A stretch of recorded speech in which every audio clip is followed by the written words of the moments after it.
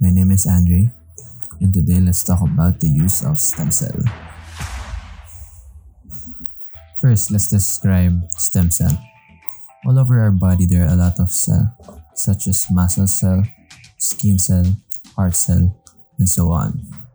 So, stem cells are the cells in our body that can be used by science to create more. For example, we can generate more blood cell using our stem cell. Now, there are two kinds of stem cells, which are embryonic stem cell and adult stem cell. Right now, all over the world, stem cell treatments are rising, but a lot of risks are behind it because we still don't know how to control it. Some say stem cells can give us a better chance of having a long life, but no one can really know how we can use stem cell for our benefit. I read some article from like 10 years ago.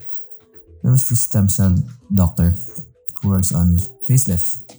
That's the first time you've heard that kind of thing, right? This doctor used stem cells to facelift a woman. So he injected stem cells in the woman's face. Then 1 or 2 weeks later, the woman started hearing clicking or cracking noise whenever she blinks. So the woman generated bones in her face and eyes. So we know little about stem cell.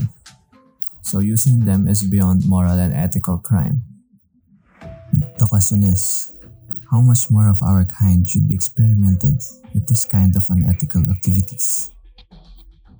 This kind of thing shouldn't be rushed if the results can be incredibly helpful and also vitally dangerous to people. See, these are the problem with people with their imagination.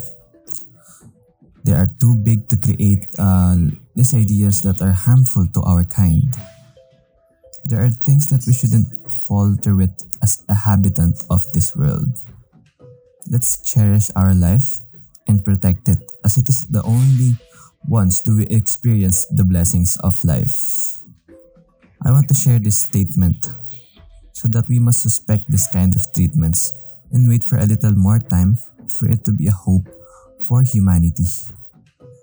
As an imperfect species of Earth, we still don't know what things we can do and how it will affect ourselves.